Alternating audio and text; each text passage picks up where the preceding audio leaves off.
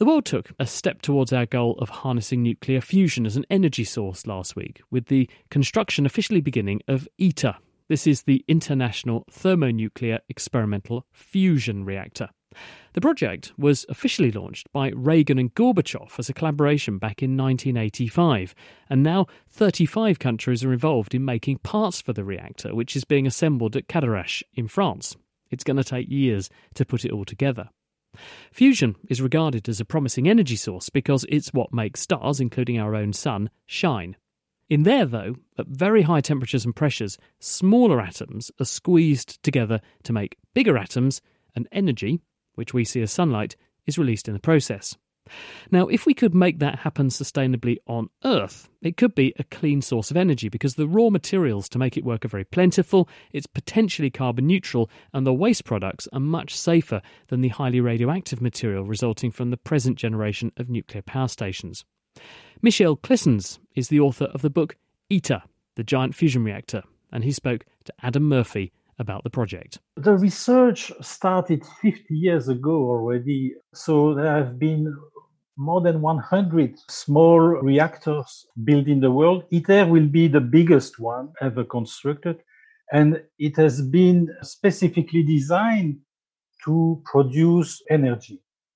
If it succeeds, it will open the doors to, I would say, industrial development and new machines that will demonstrate that this technology can work, but also can have an industrial interest.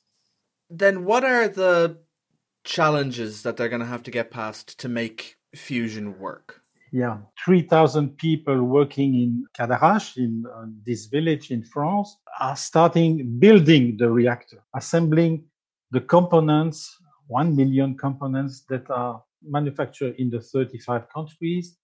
Hopefully, in 5 years' time, the reactor will be completed and the first experiments will take place. 10 years later, in 2035, the plant will be completed and then the operators will start the nuclear fusion reactions. Then the next steps will be to build maybe an even bigger machine. ITER will not produce any electricity. It is and it will remain an experimental facility. That makes it clear that it's a massive engineering challenge. But what is it that makes fusion so hard to achieve? Well, in a way, it's easy to achieve since it's probably the most common reaction in the universe. All the stars are doing this. So in a way, it's very common. The main difficulty is to reach 150 million degrees. You don't need to be a scientist or an engineer to realize how impressive, how big it is. It is possible.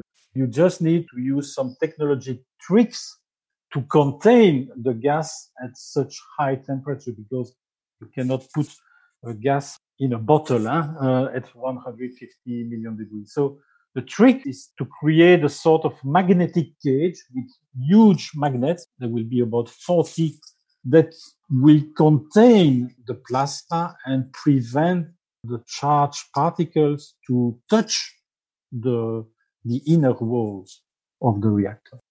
Michiel Clissens speaking to Adam Murphy about the ITER fusion reactor.